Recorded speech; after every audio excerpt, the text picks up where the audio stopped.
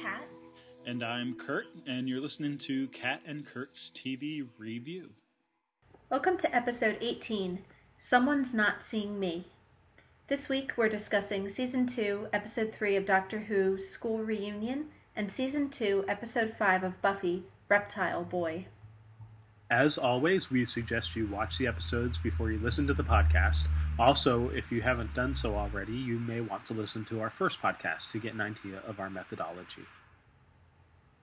So, we're starting out with Doctor Who, School Reunion, and I just have to say, go Giles! Woohoo! Or Finch, or what, like, this is going to be a confusing episode. Anthony Stewart Head is in both of these, and it's pretty awesome, because I did not expect that. And I think, so last week, like, immediately after we recorded our last episode, I started watching this episode of Doctor Who, and, like, within 2 seconds, I'm, like, texting Kat, oh my gosh, it's Giles, it's Giles! I know, and I think I had said, didn't I tell you that he was going to turn up, but I didn't say when? I don't remember you telling me. Or maybe I didn't. And I actually, I was maybe gonna say, like, once we finish recording, like, oh, Giles is in the next episode, and then I just completely forgot. So I got this text. It was like, oh yeah, I meant to say that. Well, and I remember you telling me a while back that there was a crossover with James Marsters, who plays Spike, and Torchwood, right? Although I couldn't remember that you had said Torchwood. But you know, Doctor Who universe. Yeah, so, the Who universe. Yeah. But yeah, I didn't remember that Anthony Stewart Head. So I guess it'll be fun to see if there are any other ones, because there may be even ones that I don't know about. If there's not right. There's maybe none of the main characters that we have in Buffy now, but there will be new characters introduced that perhaps end up in the Doctor Who universe, or vice versa, that we just don't recognize at this point. So that's cool. So yes, yay for crossover, and yay for Anthony Head, because he's just a great actor. He is. He's awesome. And really, like, it was kind of funny because I think we were talking too a little bit about how similar in some ways the roles are, but also how very different. Like the similarities being both kind of very stuffy, snooty Englishmen, Professor, types. Professorial, whatever. Which apparently he's not anything like in real life anyway. But so that's like a whole other discussion. I think you were saying that, but the difference being obviously here he's as Finch I couldn't even remember what his real... Brother Lassar or something like that. He has some Krillitane name. Right. We'll just call him Finch. Yeah. His role here is obviously a little more menacing. But also, in a way, I mean, he's looking out for his own kind. You know what I mean? Like, he's trying to protect and bring along his own people. Yeah. Although, of course, it's at the expense of all these children or whatever. Yeah. Like, I mean, it's not exactly benevolent in the way that Giles is, but it is. It in his own way, it's his looking out for his creatures, and it really comes out in that whole scene with him and the Doctor, where he's tempting the Doctor. What does he say? Like it's clearly a temptation for the Doctor when Finch says, the paradigm gives us power, but you could give us wisdom. Like, totally playing up to the Doctor, sucking up, giving him, like, you're wise and we're not wise. Like, we know we're not wise, so, come be with us. And, oh, by the way, you could save your entire race of people if you had this power. And all of this, totally, showing him the world and what he could have. But obviously a lot of that is being manipulative, because, like, in order to do that, the Doctor would have to change who he is, right? He would have to become Krillitane, or somehow take on aspects of the Krillitane. Like, I guess I'm not sure exactly how. I don't know what that would entail, really. But that seems to be the implication, that if he did that, he would no longer be the Doctor, but he would be aligned with them, right? Certainly, leading biologically, them or working for them, or mentally, or something, right? So, Yeah. Anyway, interesting. And of course, the Finch and the Krillitanes, we know by that point that they take on physical aspects of the people they conquer. Mhm. So by doing that, then clearly it seems they would be taking on whatever powers the Doctor has, Right. including Yeah. things like regeneration. I would assume. Sure. Like, Yeah. You know, which clearly seems like a benefit to them, I would imagine. Yeah, no, that's I hadn't really thought of it that way, but that's got to be part of the motivation for wanting to, wanting to sort of convince or conquer him in particular. Yeah. He doesn't. I mean, they're not even really trying to conquer the humans. They're just using them as like slave labor. Like, right. There's like these distributed computing efforts that use like your empty cycles on your computer to do various, mathematical tasks that can't be done otherwise. This is like the biological version of that. Finch is using these kids and using their brain power to, crack this paradigm code and try to figure it out. So yeah, very interesting little. Yeah, no, and I like what you said that like he isn't a totally, as much as I think Anthony Head's performance is just oily and I love that primal scream he gives to when they're running out and K9's like shooting everyone. Oh yeah, he is. Yeah, no, he's really really bad, but also still charismatic enough that you can kind of see why he could be convincing and is kind of doing what he's doing, I guess, for his people, but also has convinced. It's like there's like this politician element too, that he's convinced himself that what he's doing is for the benefit of, it's good if we conquer everything and can rewrite the laws of the universe because we'll put someone like the Doctor in charge and he'll use it for good, and isn't that better? And and you can see that he actually really believes this, and he's pretty confident that he's going to convince the Doctor. So still a really nasty sort of bad guy, but also still complicated and interesting and not totally one-dimensional. Like he makes it he fleshes it out. I think he did a really good job. He's no Slitheen.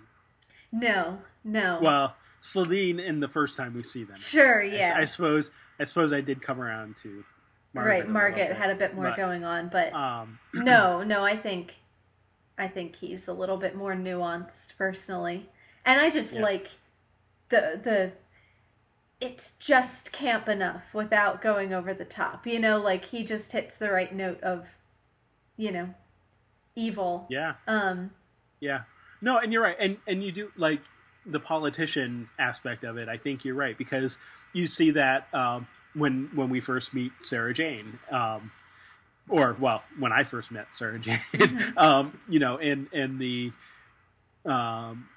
he's sort of giving, he's showing off his school and explaining how good his administration has been and that sort of thing. And of course we know that just immediately there, he did something. We don't know exactly what he did to that poor orphan student, sitting outside his office, but we know it wasn't good. Yeah. So yeah, no, there definitely is a sort of political feeling to it. And you probably have had principals or headmaster or whatever, who were more concerned about their appearance to the outside rather than what was going on. Hopefully not the teachers being the ones to participate in whatever evils are going on in school. But, there's also a certain element of ignorance or whitewashing of, intentional whitewashing, intentional willful ignorance of, things that may not be happening. Just the other day in the news, even, I was hearing about, I think it was the superintendent of the Miami, Florida district, school district, and how, I guess it's had a pretty big turnaround, but he's also at the same time facing a lot of criticism because of things like alleged hiding of test scores or problems or that kind of thing. So the progress that's being made isn't necessarily true real progress, or it goes with other problems. And I don't mean to cast aspersions. I don't know the truth of the story one way or the other. This is just the 2-minute excerpt I heard on the radio while I was driving home in the car. So like I don't pretend to be an expert on that particular thing, but I mean it does have real world sort of resonances where you get these people who are doing or claiming at least to do and putting the best light on things when behind the scenes there may be more to the story, though hopefully not quite as nefarious as huge bat-like aliens eating people. Well, we talked about too, like, I mean, there is that like kind of lofty political element, but then also this is another one of those what I call mundane monsters on Doctor Who, that this is appealing to the child viewer and saying, kids, your teachers are probably aliens, and they sleep in the school, and they do sleep in the schools. And if you get sent to the headmaster, he might eat you. So just so you know, like there's that element that it is taking what's familiar and everyday and trying to make it scary and malevolent, and like, so maybe when the kids go to school the next day, if they all watched Doctor Who last night, they're kind of whispering to each other, which teachers do you think are the Krillitanes and everything, Probably, yeah. That's funny. Yeah, no, I think that's right. And of course we get those explicit references from Rose. I thought the teachers always slept at the school when I was a kid, that kind of thing. So yeah, I think that's right along there with it. And so, I mean, and I have to bring up in the whole Giles/Finch crossover moment, the explicit, it seems to me, Buffy speak, where the fellow Krillitanes are running away from, or flying away from K9, and Finch just looks at him and goes, "Forget the shooty dog thing." I know, great line. Such a great line. I was busting out laughing. I'm like, that's Buffy. Right? Forget the shooty dog thing, because it's so out of character. He's so articulate and well spoken. So yeah. It stands out like a sore thumb, that it does, line. But it's also in a way perfect because it's out of character. Yeah, and that's what makes it so funny. Shows his complete exasperation at his underlings, for their inability to overcome a retro looking dog that No, he has such contempt on his face when he says that. Yes. Just quick production note, this episode was written by Toby Whithouse, who this is the first episode he's written. It won't be the last, but I always get a kick out of his episodes. They're always very funny. He's one of the funnier writers. So there were some pretty good moments in this one. Yeah, he created, I don't know if you know that show Being Human, which was a BBC show that I think they made a BBC America did like a American version or something, which I haven't heard seen, of it. but I've never seen. Yeah. I haven't either. But if anybody has seen Being Human, he's the creator of that show. But he's, I think, one of the funnier writers. His episodes are always good for a laugh. Yeah, cool. So I guess sort of going from Anthony, Finch, Giles, whatever you call him. He's got like 4 names. Yeah, I think he actually goes by Tony, but whatever. Yeah, just to complicate. Yeah. And he's got Stuart, so he's got yeah. We don't need any more names.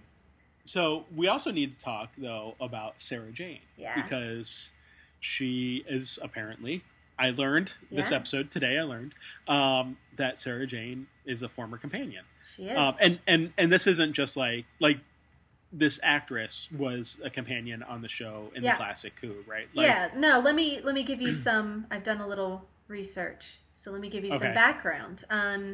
Sarah Jane Smith, played by Elizabeth Sladen, was a classic companion. She was one of the longest running, and far and away from my unofficial surveying of people's comments and articles was random discussion boards and internet posts.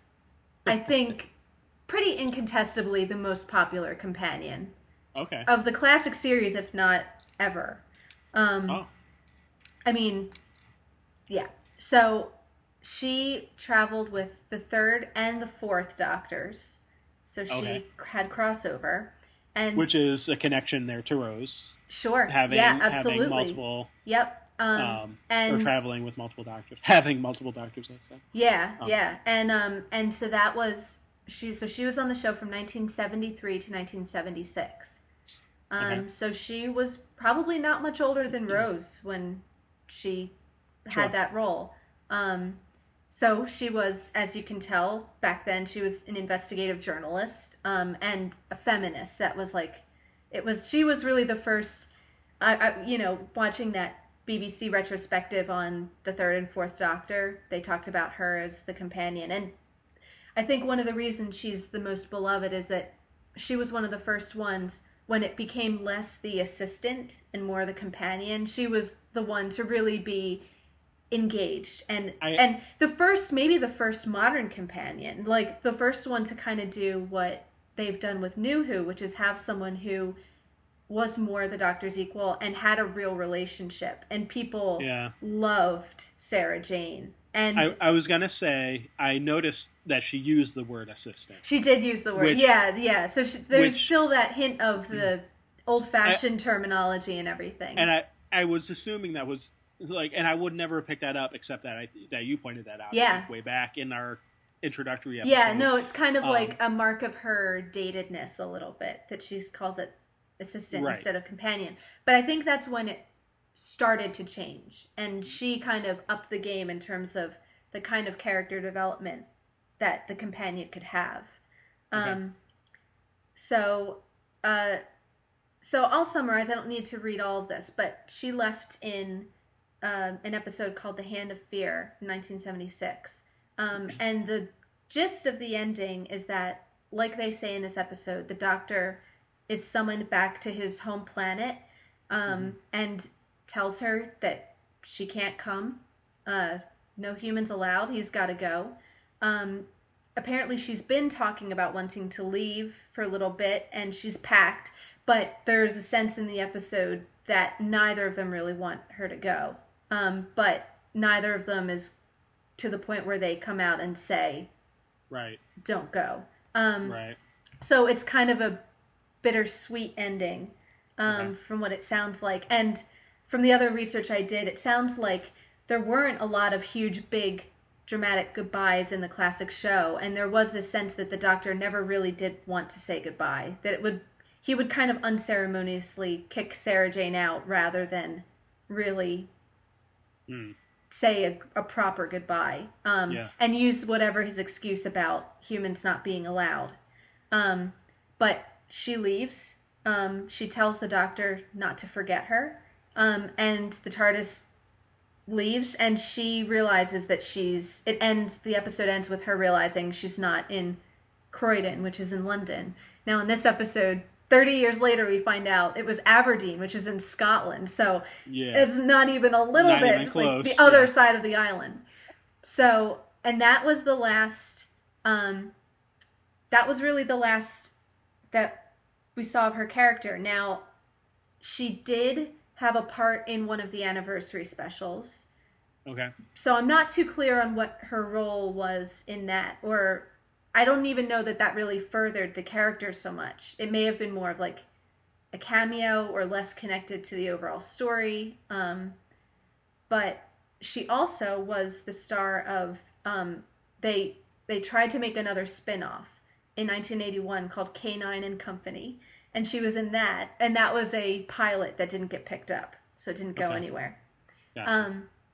So that little or that pilot episode and the anniversary episode aside, this is the first that she's been back in almost 30 years. And it's the same actress, and yeah, which I think is kind of amazing when you think about it. And listening to her and some of the others talk, you can see kind of how life and art sort of intersect. For her, it must be very easy to play Sarah Jane because this is something she did when she was in her 20s. That was a big part of her life that then left and went away. And now here she is, 30 years later, playing the same part in the same world, but with somebody else playing the doctor. And that's got to feel... completely new cast. That's got to be kind of the same, but kind of different and kind of bittersweet in all those ways. Yeah. And then on the other side, you've got David Tennant, who remembers being 6 years old, eating toast and watching Sarah Jane on TV from his living room and loving her. So all of a sudden, he said his first read-through was for this episode. So his first ever experience of reading the doctor in front of other people was with Elizabeth Sladen, calling him doctor, and feeling like he just walked into crazy. Like walk into your childhood play fantasy, Right. So I think a lot of the power of the episode is the two of them being able to really tap into what, like she has these associations with the doctor and that character, and he has all these associations with her and her performance. And so I don't know. I think that's just a really special thing that they were able to bring her back and to really give the character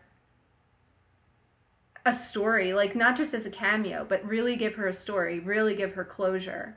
And what other show could you do that with? That's one of the magical things about this show. You're right.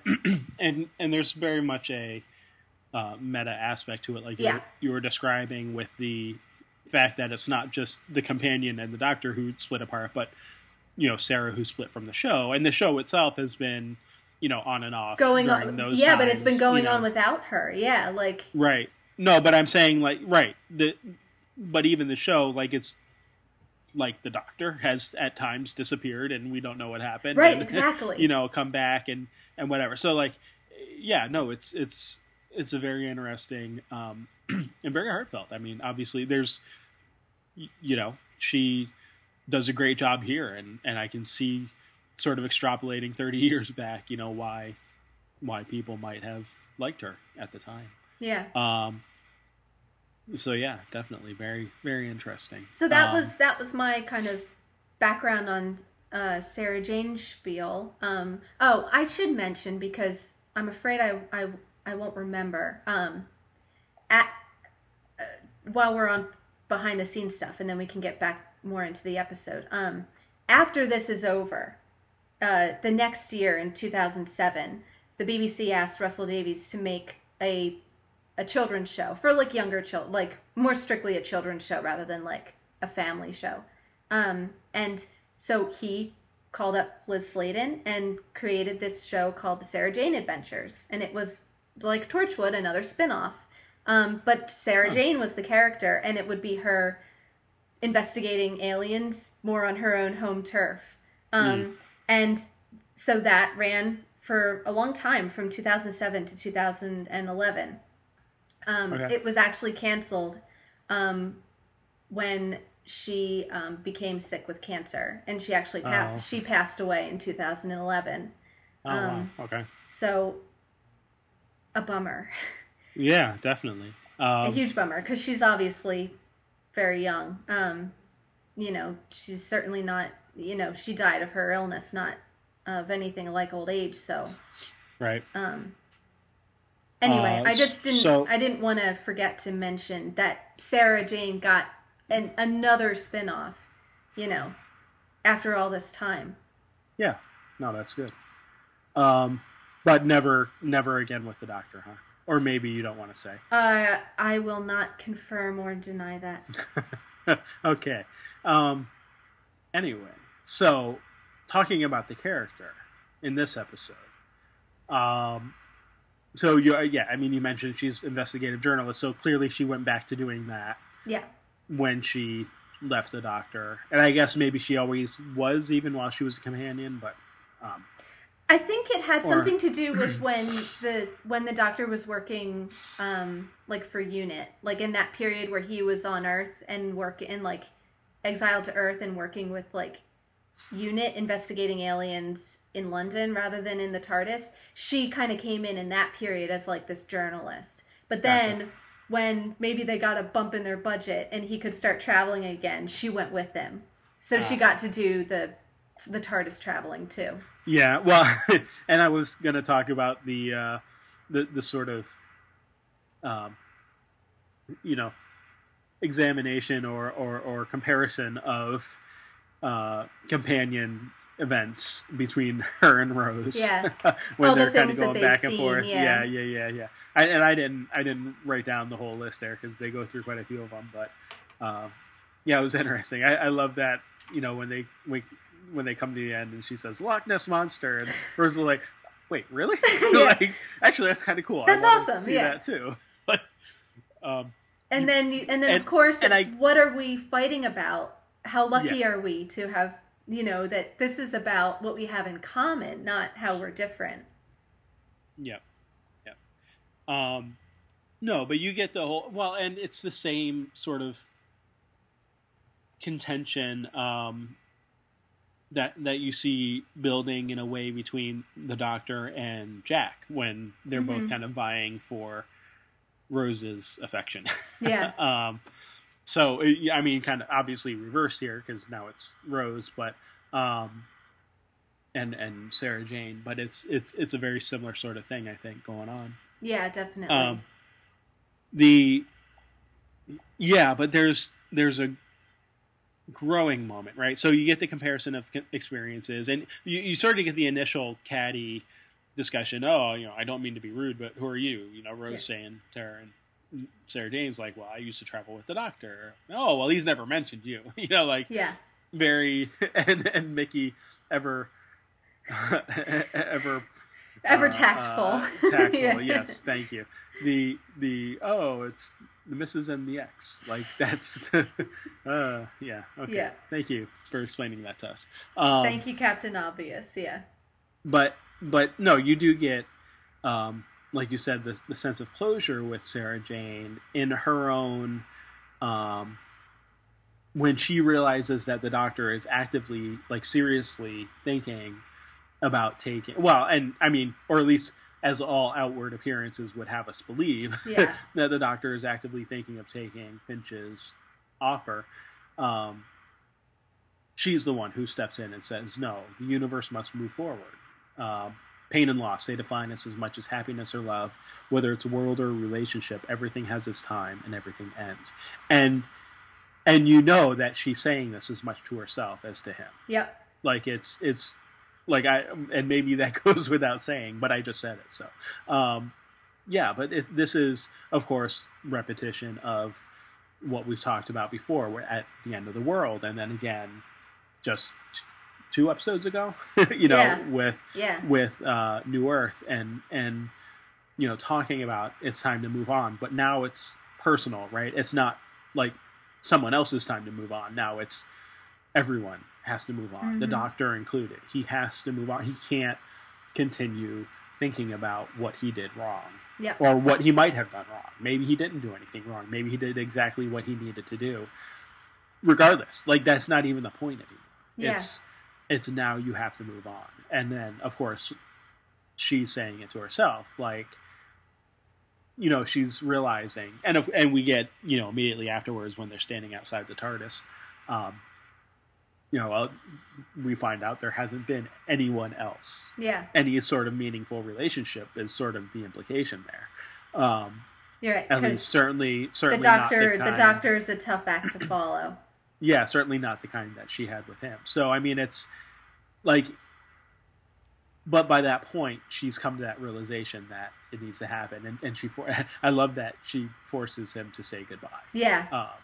And that is, like, like I was saying, from what everyone was saying about that, the classic show and everything, that there's that he does not want to say goodbye because I think for many reasons. So whatever the reasons are, you know, it like he has this physical reason. She says like goodbye. He's like, it's not goodbye. Like it's freaking goodbye. Would you just say it? Like, well, and he even offers for her to come along again.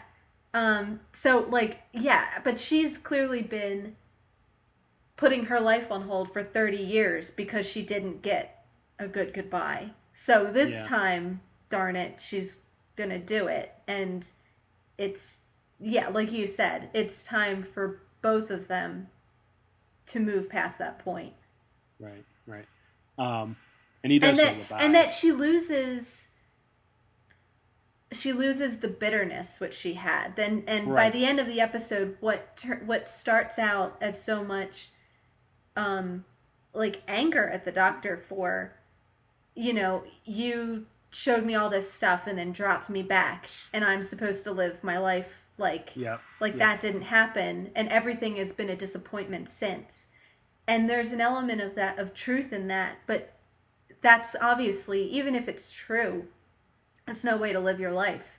So by the end of the episode, she's, from what you said, like in teaching the doctor that, she has to look at her own life and say, even if it's true that may have been the highlight of my life, better to remember that for the amazing experience that it was, but then put that, it's over now, and you can easily waste the rest of your life pining after that, you know. Well, and we talked about the poem In Memoriam last week, and you mentioned, I think, the quintessential verse, the better to have loved and lost. And in this case, it's the better to have traveled, to companion, to have companioned, I guess would be the verb there, if companioning can be a verb. Yeah. And she gets that realization. Yeah, I think you're right. And I also think that she grows in another way too. So it's that personal, you know, her ability to apply that to herself, and also to sort of, you know, help the doctor to see things, that the same exact lesson that he's taught to other people. Yeah.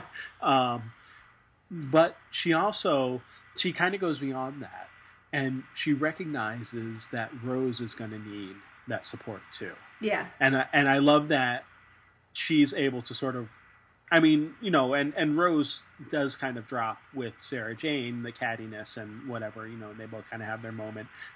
I love when they're giggling at the doctor, and he's like, what? What's going on? And they just think he's hilarious. Yeah. But like, even beyond that, she sets herself up to be a mentor to Rose when the inevitable comes. Yeah. She knows that obviously Rose will have to be, at some point, she will no longer be able to be the companion. And so she reaches out preemptively and says, if you ever need me, you know, look me up. And even when Rose is like, well, you know, should I go with him? Maybe, you know, she's apparently thinking that maybe she should just leave now. Like, quit while you're ahead. Sooner rather than later. And Sarah Jane's like, no, you have to go. Some things are worth getting your heart broken for. That's a great line. And just the experience is worth it, no matter what ending might. And it's not like, even if you have to like give it up, because you have to. Like, it's even that's when. The whole point. Yeah, it's even when if you do. Even if your end means you die, like, even if say you stayed with the doctor till your old age, you know, like, you have to. Like, it doesn't matter, you know, when that, and that's kind of the idea, I think, you know, and I think companions leave for different reasons, like, they don't always leave this way, but that, to me, is kind of the idea behind the doctor kicking them out without a lot of fanfare, is he knows that they have to leave, and that's almost like he's doing what Rose is contemplating doing, which is quit while you're ahead. Get rid of them before you have to see, because he has his whole thing about he doesn't age, he just changes. Right. That's exactly what I was going to say. Yeah, I regenerate, but humans decay. Yep. You wither and die. And get rid of them before he has to witness that, really, seems to be the tactic. Well, and I was totally thinking there of Tolkien, right? You're thinking of Arwen and Aragorn and the various and sundry other examples of that. Yeah, the immortal and mortal pairing is always a painful thing. Yeah. More so for the immortal, in a way, you know? Yeah, I mean, obviously painful for both of them, but you're right. I mean, that's the escape of death, right? Is that you can escape having to deal with those feelings eventually. But the immortal can't. And, that comes up in Buffy, too, later, but we won't talk about that yet. So... Yeah. But what I was saying was specifically, just about Rose, the sort of mentorship, and I think that's the real character growth, because I feel like the other stuff is catch up, catching up, not catch up the condiment, but catching up to where she should have been, years ago. And I'm not saying that the second she was left behind, she should have said, "Oh, okay," brushed her hands off and said, "Now I need to get over the doctor." But needs to be. She's clearly she's stagnated. There's somewhere between 30 seconds and 30 years would have been the sweet spot of getting over the doctor, and figuring out that you need to move on. But, but so again, I feel like up until that point, again, she's just sort of catching up with where she should have been. But then to take that extra step and to reach out preemptively to Rose and saying, you may need to talk to someone someday, and you can feel free to reach out to me. Yeah. Have there been any other companions that have spanned more than one doctor? Yes. There have. Okay. Yes. I think so. Yeah. So they're not. It's not like Rose and Sarah Jane are unique. That's not unprecedented. I don't think. No. Okay. No, I think there's been a couple others. Okay.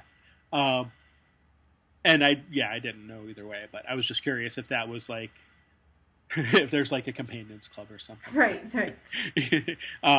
Anyway, but I think I don't know that they're always like that. So I think there is. That does kind of give them an extra level of status, probably. Yeah. Okay. Interesting. So, anyway, and we can't move on from her without making the mention of what the doctor says when he says goodbye. He says, "Goodbye, my Sarah Jane," which is, you've told me the phrase "my doctor" is sort of magical almost in the universe here. So, him returning that is clearly an important line. Yeah, that she's special to him. Yeah. Oh, so where do we go from here? I don't know. We have 3 minutes left in which to talk about everything else. I know. Well, we've kind of talked about Rose a little bit already. I guess it's just sort of the flip side, right? Is her recognizing what's really in store. We're beyond the honeymoon phase, right? Of the relationship here. We get that. Right. We get that moment where she's like, now I'm really seeing into the future. And she's kind of saying it snarky. Yeah. Now I'm really seeing the future. You just leave us behind. Is this what you're going to do to me? And the doctor's like, no, not to you. But, of course, he's promised other people things, like Linda with a Y, that, we can't necessarily believe his promises. And the recognition that the Doctor and Sarah Jane were once as close as the Doctor and Rose are now. And you never even mention her is the... Yeah, so what starts out as the catty jealousy turns into, as soon as Rose starts to identify with her, then it becomes, well, wait a minute. If he can do that to her, why couldn't he do that to me? Right. Yeah, and right. I think he's very quick to say, not to you, and no, not to you. You're the one I'm with, and I'll always be with you. And the response is why? What makes? And I think this is a legitimate question. I think, I'm not leading to one answer or the other, but why? Why not her? What is there anything that makes Rose different than the others, or is that not? Is she, I think that's a fair question. Yeah, yeah, it is. It's a very fair question. And I don't know. I mean, obviously, Rose is the only companion I've seen. I've seen more doctors than I've seen companions. Right. well, I suppose not now because we've seen Sarah Jane, but I didn't see her Right. as a companion. I saw her now in her present form where she's not a companion anymore. Yeah. And even Mickey, who apparently is about to become a companion. I know. And how much do you love Rose's reaction when when he comes? I think that's the reaction I would have because I mean, me and Mickey were tight. Yeah. Yep. Well, and I like the Doctor too. All right, I could do with a laugh. He knows it's going to be hilarious, whatever happens. Yeah. Well, and that's the Doctor through and through, right? It's just teasing Mickey. Yeah. Well, not just teasing Mickey, but all right, let's do it and see what happens. Like, it's the roll with a flow. Well, and he offered him a spot a season ago. Oh yeah. No. So absolutely. Yeah, no, he's like, I mean, there was a point when clearly Mickey's not allowed, but we've got past that point. And he offered the spot for Rose. He offered Mickey a spot for Rose before. Right. Whereas this time he's almost going against Rose by letting him come. Yeah, I mean, a little bit. Or at least at the very best, he's completely ignoring Rose's reaction. At the worst, he's kind of noticing Rose's reaction and laughing on the inside about it. Yeah. But of course, Mickey's attitude has changed. Yeah. Clearly, I mean, he's very excited. The tin dog. He's the tin dog. But it seems like, and I hate to make this comparison because I like Xander. He has the sort of realization that we've already seen in Xander, to add more Buffy crossover here. Yeah. In that, it almost seems like he becomes comfortable with his role as the tin dog, right. So to speak. Like this, like he's like, you know what? Actually, if that's my role, then that's my role. And I think dang it, to Mickey's credit, I hate those words, but to Mickey's credit, he is going for his own reasons. Yeah. He's not going for Rose. Yeah. Which I think was, I mean, I've been saying it from the beginning. Yeah. That's his problem. He needs to let go. Yeah. And now he's going with them, but in a way, he kind of has let go. It's like he's already recognizing. And going is even going against her, what she wants and her feelings and desire. It's not. It's not his endless thing of trying to win her and please her and be with her. Yeah. It's like contradictory or paradoxically going with that. It's going against that to go with them. So I'm with you. No, absolutely, and I think that's you see that sort of revelation happening to him. He's like, oh, actually, I do want to see all that stuff. Like it's no longer like I just want to keep my claws into my girlfriend. It's I want to experience all the cool stuff that you guys keep talking about. So I refuse to like him still. And just tired, I think, of being treated like the tin dog. But sit in the car and crack the window, hold the coats. Yeah. Like I think there's probably an aspect of that. Yeah. Like if I'm going to be part of the team, then I'm going to be more than just the guy who holds the coats. And of course, the last time we saw him, well, not the last time. We saw him in Christmas Invasion. We saw him in Christmas, yeah. And we saw him before that. That was way back in Boomtown when he was left. Why does he keep coming back? I can't figure this out. Because at the end of Boomtown was when, right? Wasn't it then when he was like he just watched Rose come running back and he walked away without saying anything. Yeah. All right.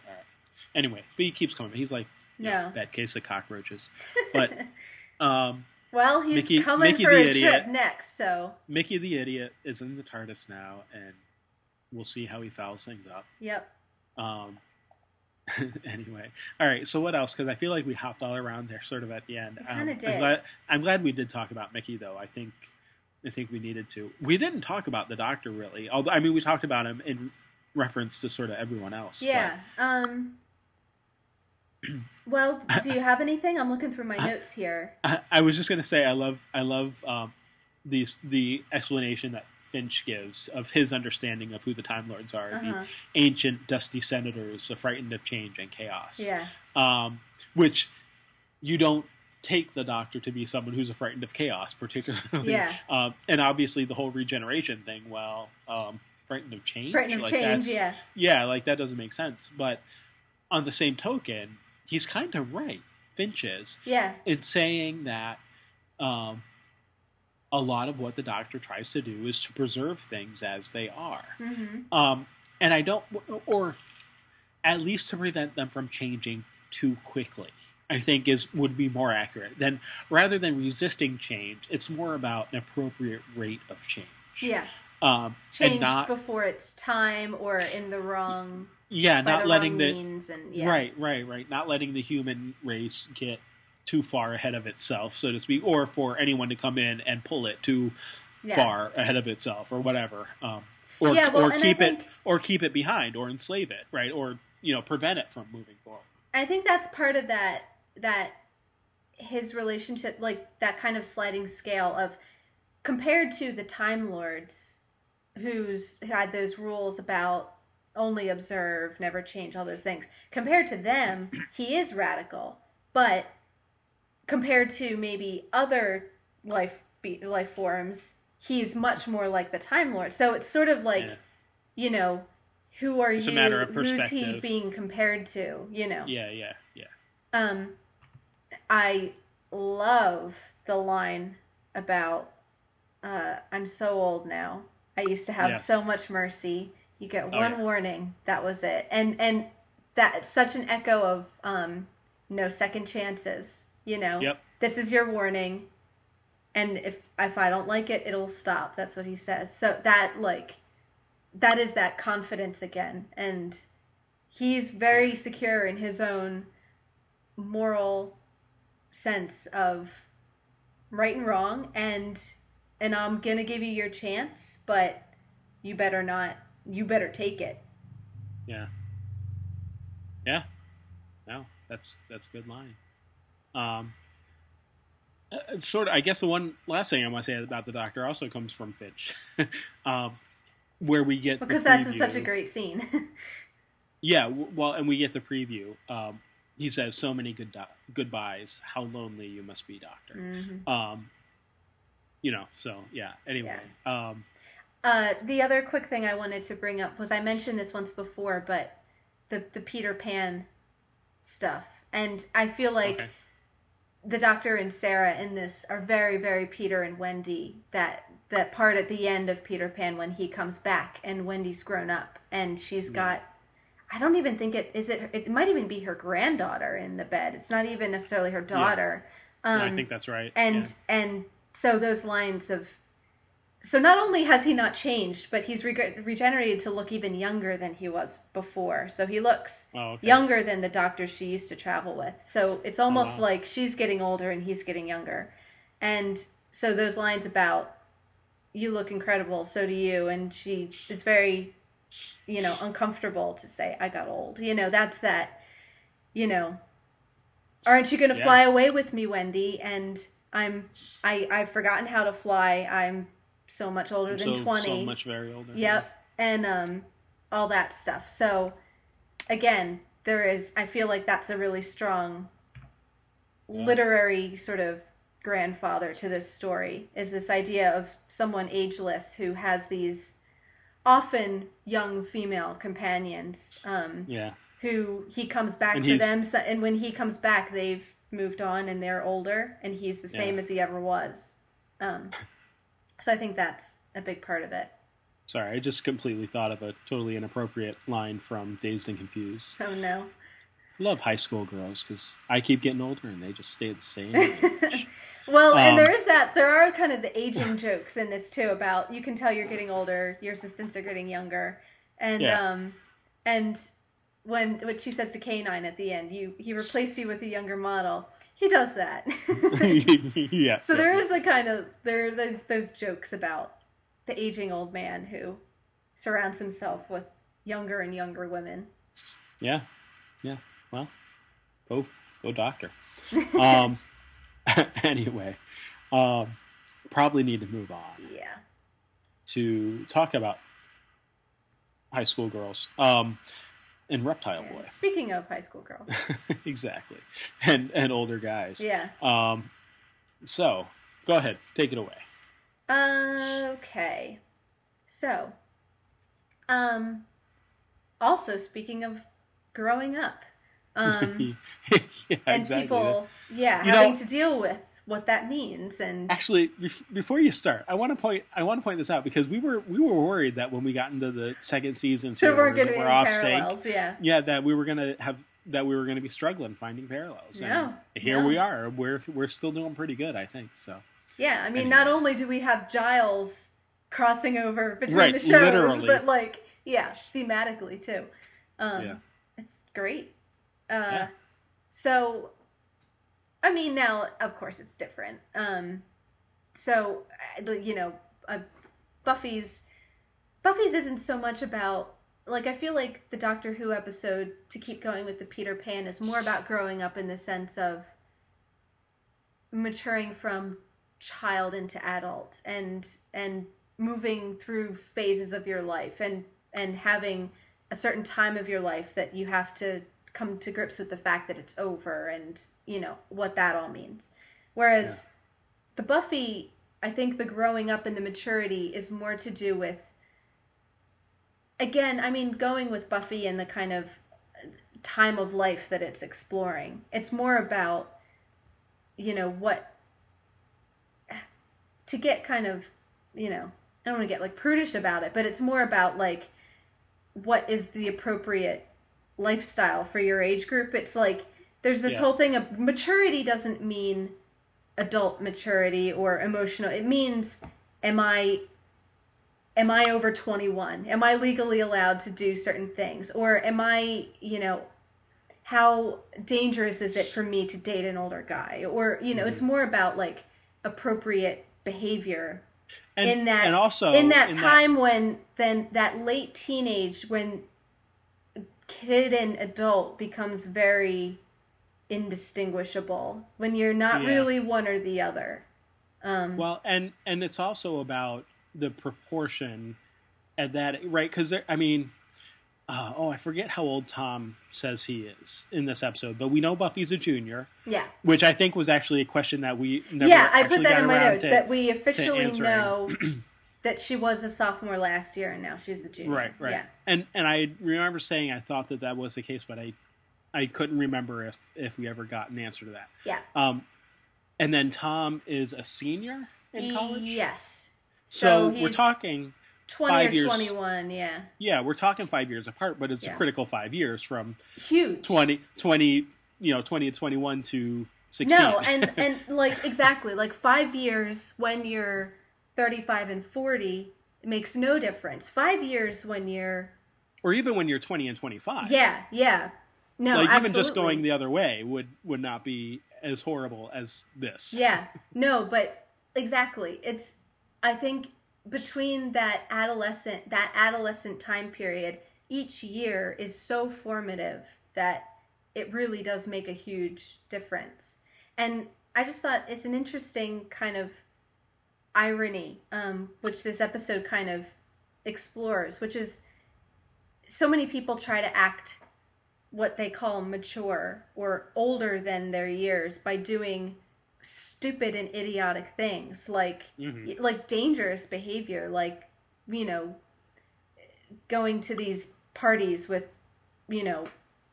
older guys that you don't know, or binge drinking, or whatever, this kind of maturity. Your maturity is proven by your immaturity in a way that if you're 16 and you want to act mature, you go and act like a moron with the college kids. But then you've also got Buffy, who says, I'm tired of being mature. So she's older than her years. So she's mature in a way that is almost, she shouldn't be. So she almost has the opposite problem. And she's trying to shirk her maturity and responsibility by doing something that, again, is beyond her years, by drinking with, by acting older is her way of getting rid of the feeling that she is older in a way. It's this really complicated, like, it's like by acting like I'm 21 and in college, that's me saying, that's how she says I'm getting rid of my maturity. Yeah, I'm tired of being It's like, it's just this circular, confused, I think it's like a really nice, it really captures the kind of college culture, which exists, which is like, it is that really confused thing of, when you're like 18, 19, 20 years old, you want to be treated like an adult, but you also want to act in this like wild lifestyle, which is particular to that age, Yeah. So I really like how that gets all muddled. Like, you're not quite sure anymore what maturity really is and what is a signifier of it and how you act mature. Like, you kind of lose sight of what that even means. So. Yeah. Yeah, no, I think that's right. And I think that's the struggle that Buffy is having, right? She's already being forced to act mature in ways, that 16-year-old shouldn't have to. I mean, that's from episode 1. Yeah. We've been hearing about this, but even sort of her struggle itself has matured in a way. Yeah. Like, just to the point of like, she's mostly accepted the fact that she's a Slayer, but she still needs an outlet, right? She still needs that time. And that's sort of the thing is the feeling that like everyone expects her to act mature, but nobody treats her like she is mature. Right. And you know what I mean? Like Giles is putting all these scheduling sorts of things on her. Oh, you need to come do hand-to-hand combat at whatever, and you also need to get your homework done, and you need to do this, and you need to do that. And it's like, by putting all this stuff on her and giving her all this responsibility, but not giving her sort of the freedom to accept the responsibility in the way that she can. Yeah. You're both, you're stretching her in sort of two different ways. You're keeping her as a child because you're, sort of forcing her and scheduling her and doing all this stuff, but then expecting her to be this, super responsible, more than anyone else her age sort of person. And I love that sort of outburst that she has when she's, Giles is like, what, do you think I don't know what it was like to be 16? And she's like, yeah. No, I don't think what you knew what it's like to be 16 and a girl and the Slayer. And like, it's like, that's absolutely right. Like, she's Oh yeah, absolutely. She totally nailed it. Yeah. Who else can know? Because quite frankly, anyone who else was 16 and a girl and a Slayer is not around anymore. Yeah. Like literally, there is nobody else who knows what she's gone through. And that's even, like, that's not even getting into sort of the existential, nobody knows what anyone else has ever gone through, because everyone's experience is at least slightly different. Yeah. But, like, not even getting into that. There's nobody for her to get into this, and experience it and to sort of mentor her. There's lots of people who have ideas about how she should be doing things, but not anyone who has actually experienced it. Yeah. Yeah, and I think Giles, like, it's inappropriate to even try to talk to her like what she's going through. Like, she's so blatantly unique. It's like Giles needs that slap on the wrist to say, oh yeah, you really, not that that means that he doesn't have a duty as the Watcher to support, but like, yeah, to even say, I know what it's like to be 16, you don't know. I mean, I think even just 16 and a girl is different than like, that's difference enough, Than 16 and a guy? Than 16 I'm sure it is. But then you add the Slayer on top of it, and right. It's like, to even suggest that he knows what she's feeling is silly, so, I think that's kind of a deserved comeback a little bit. Right. Oh yeah, absolutely. You're not right at that point. You're not even talking about like shared human experience, yeah, because her experience is not I mean, she's human, yes, but she's the Slayer. She's superhuman. She's something different. At least as far as that level of responsibility goes. And of course we get the much larger echo of that from Willow when she blows up the Giles and Angel. I just love that whole Go Willow, yeah. Willow going out, and then so I mean, she yells at Angel, "Why do you think she went to the party? Because you gave her the brush off." And then Giles, "You never let her do anything except work and patrol." And if she's 16 going on 40, and then back to Angel, "You're going to live forever. You don't have time for a cup of coffee." And then of course she's like, "Okay, I don't feel better now. And we've got to go help Buffy." Like, I've said what I need to say. I still feel miserable, and we still have work to do. So let's just No, that was great. I was cheering her on when she was going through that rant. And of course, a lot of that is sort of her own inability to, or not inability because she does keep the secret, but her own sort of cognitive dissonance with keeping secrets from Giles. And my world is askew. But I'd say it's more cockeyed. Yeah. Well, one way or the other. So yeah. So well, what else about Buffy did you want to talk about?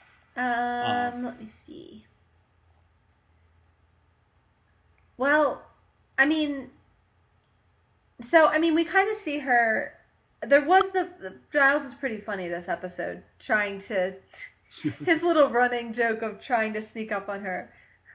What if he attacks you from behind, and practicing on his own and everything. So we kind of see that she is slacking on the training, like she's skipping or coming late or whatever, but she's still sharp. I think that's kind of interesting that now it is Giles, so maybe that's relative, but it's kind of interesting to see that she's pretty, even when she's slacking, she's pretty confident in her own skills and reflexes and abilities and everything. Yeah. Yeah. And I think that's just part of being the Slayer too, is she is stronger, she is faster, she is more just aware sort of viscerally, not necessarily is able to explain it or, give a scientific whatever about it. But, I think that's just part of, that'll be a continuing sort of thing where Giles is continuing to say, "You're not training enough," and she's continuing to be perfectly fine and how much she's training. Yeah. But yeah. One other note on the growing up thing, that the way she pouts at Giles. Of course, it's don't treat me like a child, but I will totally use this 6-year-olds do to get what they want.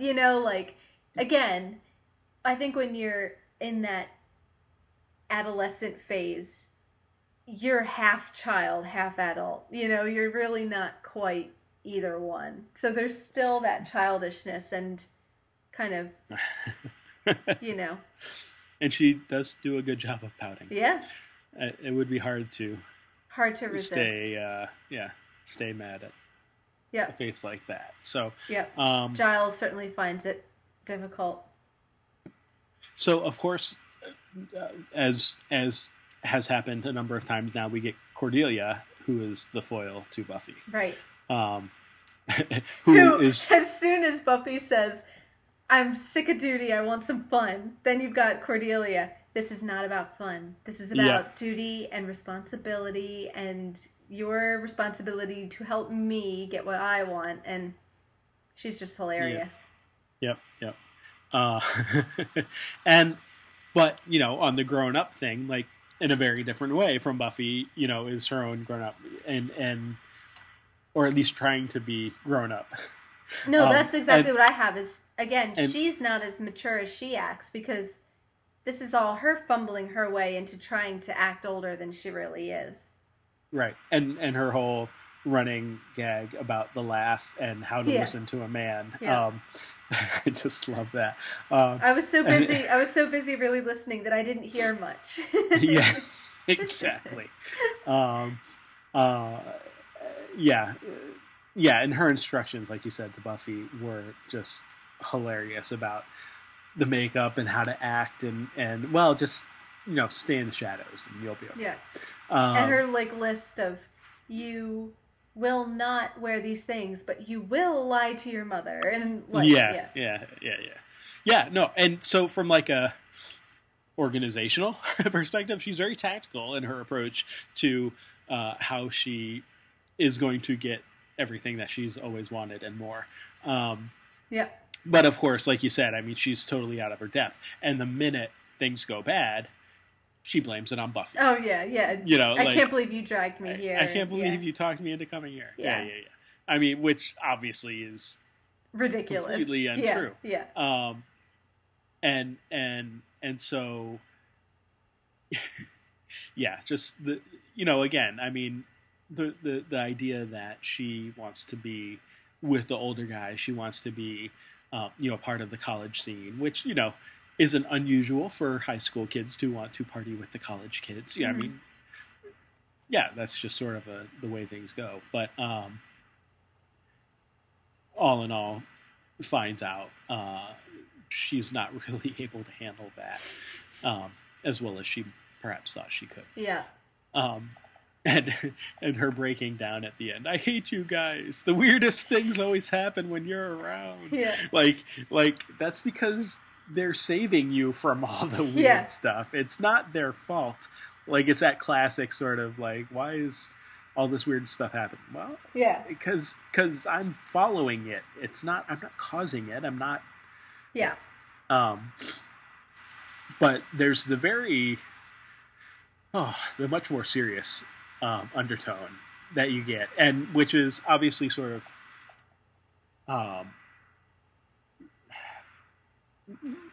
so Buffy gets drugged at the party when she takes the drink, and then we find out that Cordelia also was drugged, and that very disturbing scene where we have Richard, one of the frat boys, comes in, and I mean, you're totally expecting there to be a rape scene there, basically. And date rape.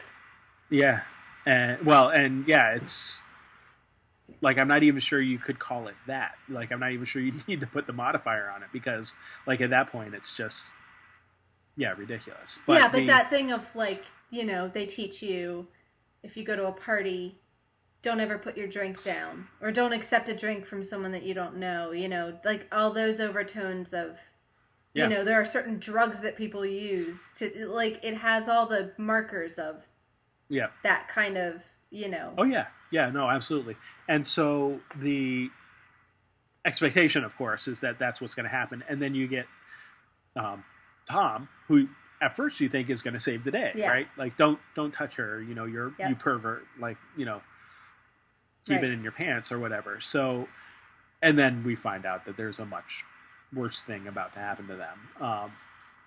And that's just a bizarre scene where you get sort of the pledge of fealty, mm-hmm. For the one we serve. She's not for your pleasure; she's for the pleasure of him who we serve. Yeah, and it's like, whoa, that's like even more creepy. Yeah, and just to be explicit about it, yes, the big snake in the nether parts of the frat house is a metaphor for penis. So I just want to be clear on this topic. Like that, in case anybody was confused about what that possibly could have meant.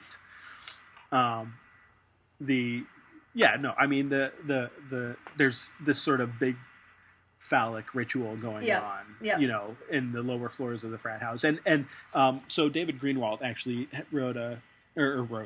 has a commentary over the track here on the DVDs, and he's talking about this. And of course, like he thought, on the one hand, that it was kind of funny to have these, frat guys sort of to put the whole ritualization of being inducted into a frat house in terms of like a secret society. And that's not so far off. Like, what it reminded me of is all that stuff of like Skull and Bones. Like, you do hear about some of these Ivy League frats, which are for the rich or and special powerful. The societies. special, Yeah, they're yeah, for the rich and powerful, and yeah, some politicians of note may have been involved in them at one time or another. And there is like that cultish vibe to them, and you're not quite sure what they get up to, and nobody really is allowed to yeah, talk about it. So, yeah, you know, yeah. they could No, they but could have a giant snake in there for all we know.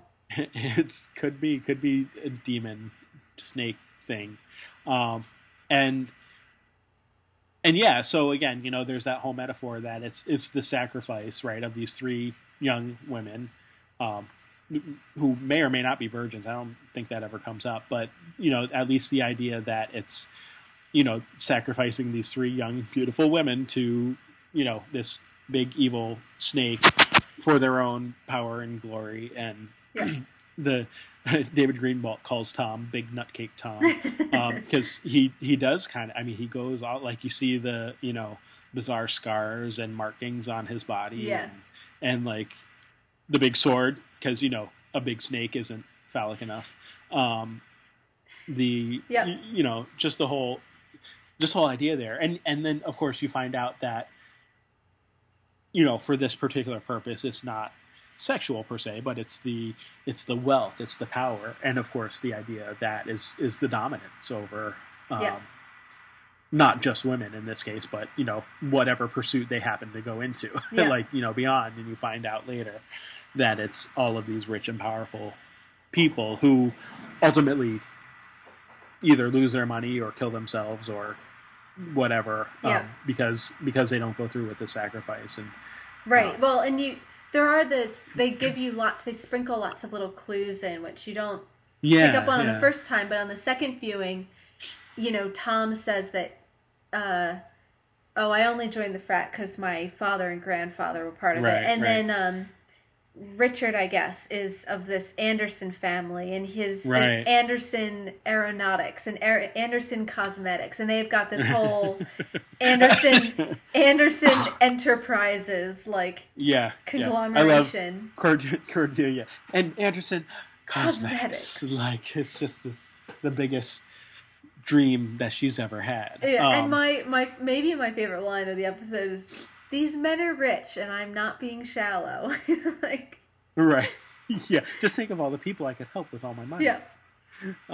So not only like you said, not only rich and powerful, but their entire family fortunes crumble that they've been built on nothing more than this blood ritual sacrifice.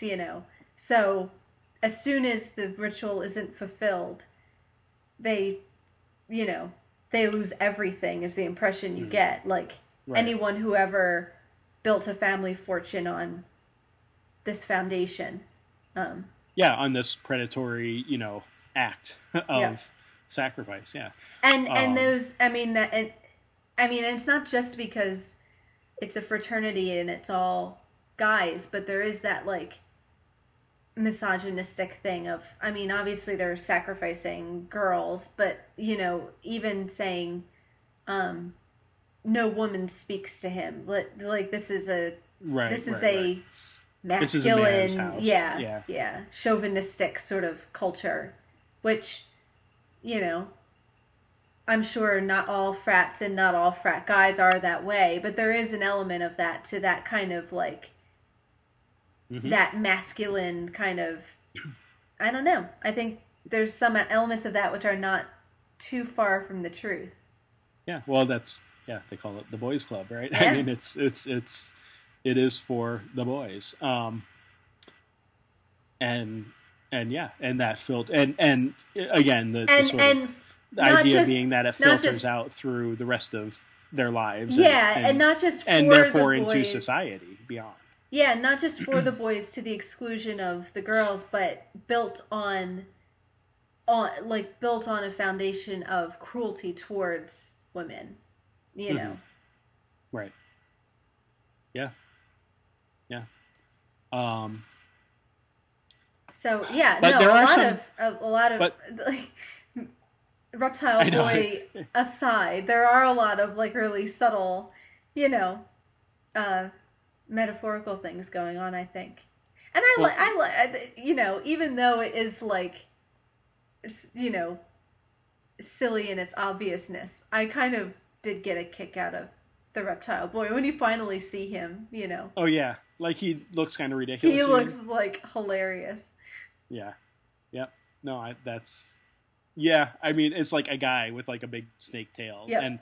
and again in David Greenwald's commentary, he's talking about like how like they had him on all these like pulleys, and at one point he's on like this little seesaw thing to like kind of make him, you know, where he's like floating above, you know, trying to get the movement down. So yeah, I mean there is obviously a camp factor to it there as well, but I think it works because he's in so little of the episode.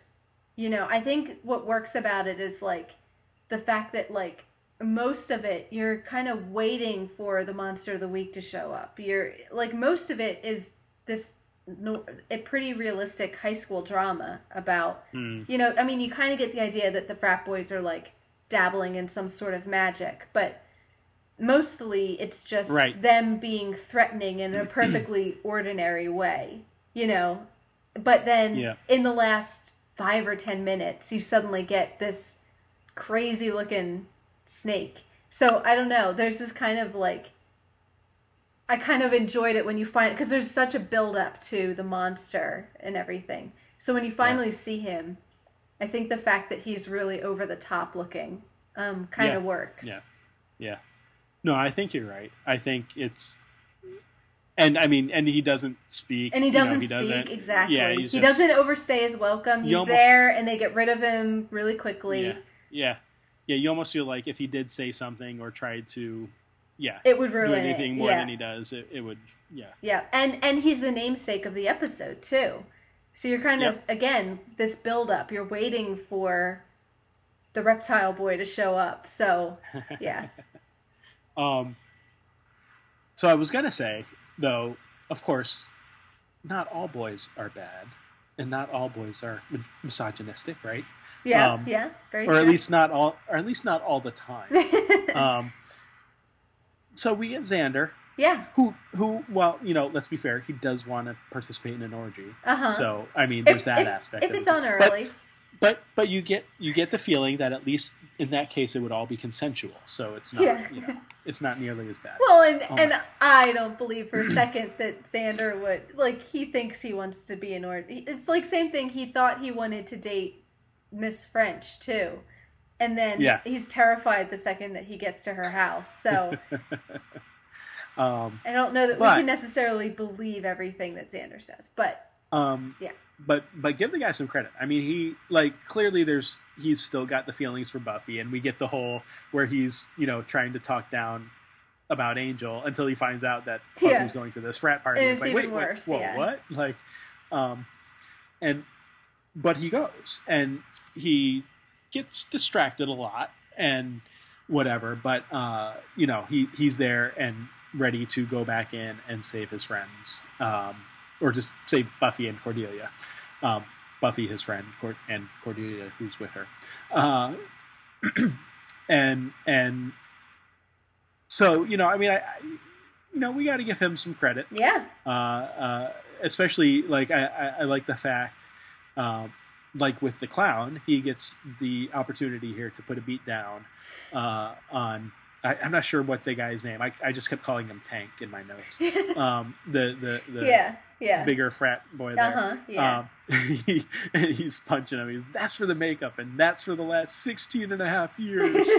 Like that's he's taking out his entire life of pent up rage. Yeah, exactly. So he's really going at it. And of course, you get Giles is there, who's again trying to be the nurturing fatherly figure. But Giles gets that one really nice ninja punch where, like, the guy, he finally surprises somebody. The guy, just, like, the frat boy comes from behind, and Giles just kind of turns and bam, punches him like he he's been trying to attack Buffy his ninja skills a little bit. And Angel, the would-be boyfriend, who seems to be having a bit of a complex about his own relationship capabilities. Not that different from the Doctor. the so yeah, so we get some decent guys here, but interesting, I think, though, is of course that it's not them who really save the day, right? They fight their way in, but it's Buffy who ends up saving the day. Really, she's the one who is able to free herself from the chains and ultimately defeats Reptile Boy Makita on her own. And I think that's important because, like, I think it would totally undercut the whole sort of fight against the sort of misogynistic and whatever undertones that we've been talking about, swept in and overtones. Her, if the guys just come in and so it's not. Yeah, but it's not that. It's she's able to get herself out. But even when she's not sure that she can get herself out of her chains, she's willing to sacrifice herself for Cordelia. Right, exactly. Yeah. Like it's not even like she's like, I'll fight this guy. It's no, I'm still chained, but here, come over here, you take me on first, fight someone your own size kind of thing. She's still got that even when she can't do anything about it, she can't physically fight to save Cordelia, then the responsibility becomes everyone else's safety at her own cost. So I can't fight to protect you, but maybe I can distract it, And that's still her. If I prolong your death long enough, maybe something else. Yeah, exactly. Happen. And it's her responsibility to put herself first. That's part of the responsibility too, not just, not just fighting the monsters, but the safety of other people. Yeah. Yeah, even the ones who aren't always the nicest or the fairest. Like Cordelia? Like Cordelia. Yeah. Yeah, and she just keeps going back and forth, right? One minute she seems really genuine and nicely genuine, and then the other minute she seems very meanly genuine. So it's she's got a ways to go, but there's a couple other things too with I wanted to mention with Xander. Well, his khaki and polo shirt outfit to the frat party kind of made me smile. Like he's kind of going to dress up for the frat party, and and then as soon as you see that pledge, I didn't necessarily know that Xander was going to get hazed, but when I saw the pledge, I had this thought in my brain that said, that'll be Xander one day. Like, Xander is totally like that. If Xander was at this party, that's what he would go to the party and then get hazed, and then darn if he doesn't show up and exactly that happened. But you were thinking like in a couple years. Yeah, I'm thinking like if Xander would hear, like that would be Xander. Like that's just his luck, kind of a thing. And then he skips ahead and doesn't even wait for college. So I thought that was really funny that I kind of had that thought, but didn't expect it to go that way. And it did. And of course, mentioning the triptych, he's distracted by food and girls. Yeah, of course. So as perhaps is appropriate. Yeah. And then I mean, everyone's still playing their parts because he's doing that. Yeah. Buffy again is sacrificing herself for other people. But the bad things happen to her when she is being selfish. That's true. And not wanting to take on the responsibility. That's true. But then you've also got Willow, doing Buffy's work for her, really. Like, so Willow's kind of, she's upset that Buffy lies, but she covers for her and she's complicit. And definitely is like at the library doing what it is that is really not her job to do. Yeah. Like I think we could argue whether or not all this responsibility should go onto Buffy alone. But that doesn't mean that then if Buffy doesn't want it, it then gets dumped onto Willow, that's not her job really. Right. But that's her comfort zone, I guess, is to stay at the library and to help Giles and do the grunt work. So Yeah, no, indeed. Um, yeah, no, I like Willow in this episode. Yeah. She does a good job. Yeah, she does.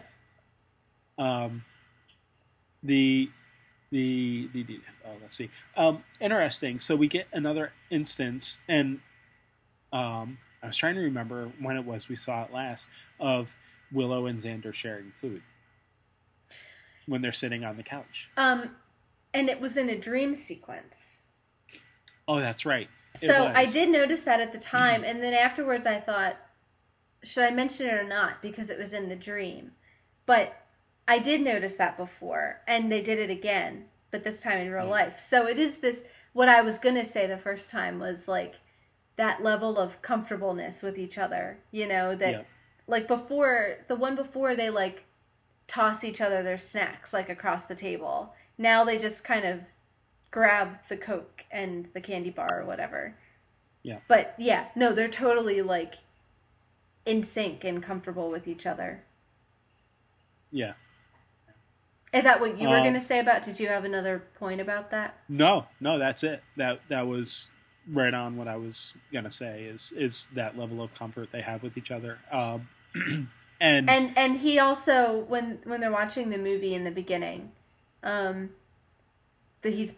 they're playing with her hair, so Buffy's kind of doing a nice braid. Xander's really just sort of fiddling with it, but stroking. Yeah.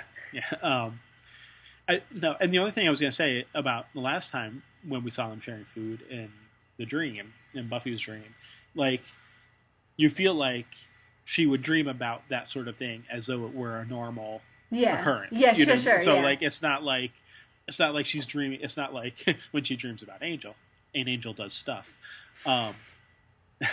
like because we know that's not happening. It was in character even then. Yeah, definitely.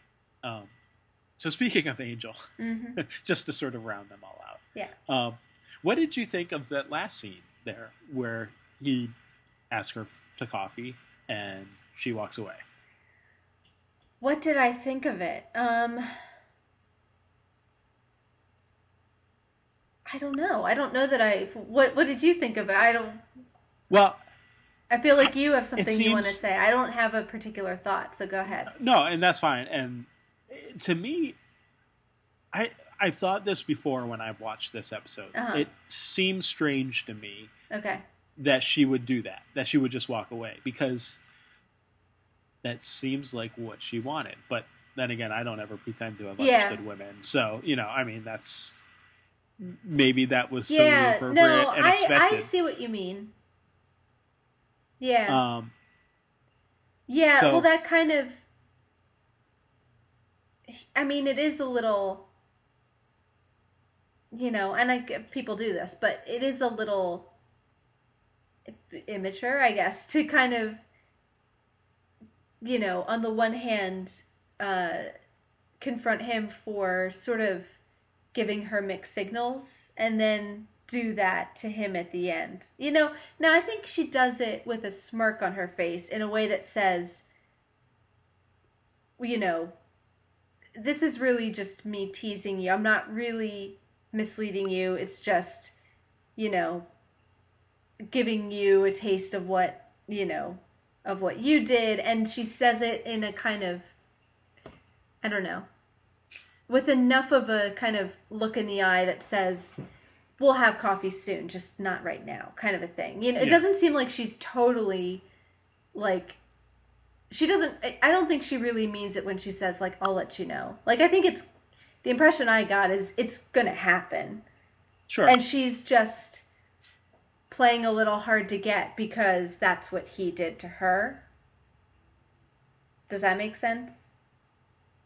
Yeah. But it's a little hypocritical. It is. Yeah.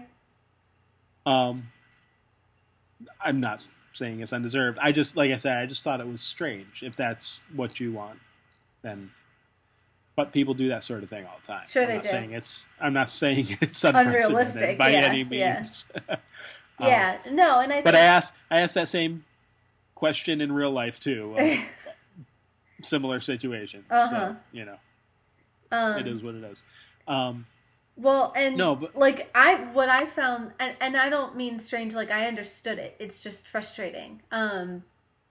Was like, Angel's. I'm kind of with Buffy in the earlier part in the episode when she's kind of confronting him about like their relationship and him saying like her things about like yeah, I like when he says I knew this was going to happen. It's like, well, yeah, like it's happened. You've yeah, already you've right. you've kissed her, you've gone into her bedroom in the middle of the night, you've watched her, Oh yeah, you've told her how yeah, you yeah, feel yeah. about her. I knew this is what you knew this was going to happen. Like you knew that there were feelings. Like I don't know why that's a Right, surprise.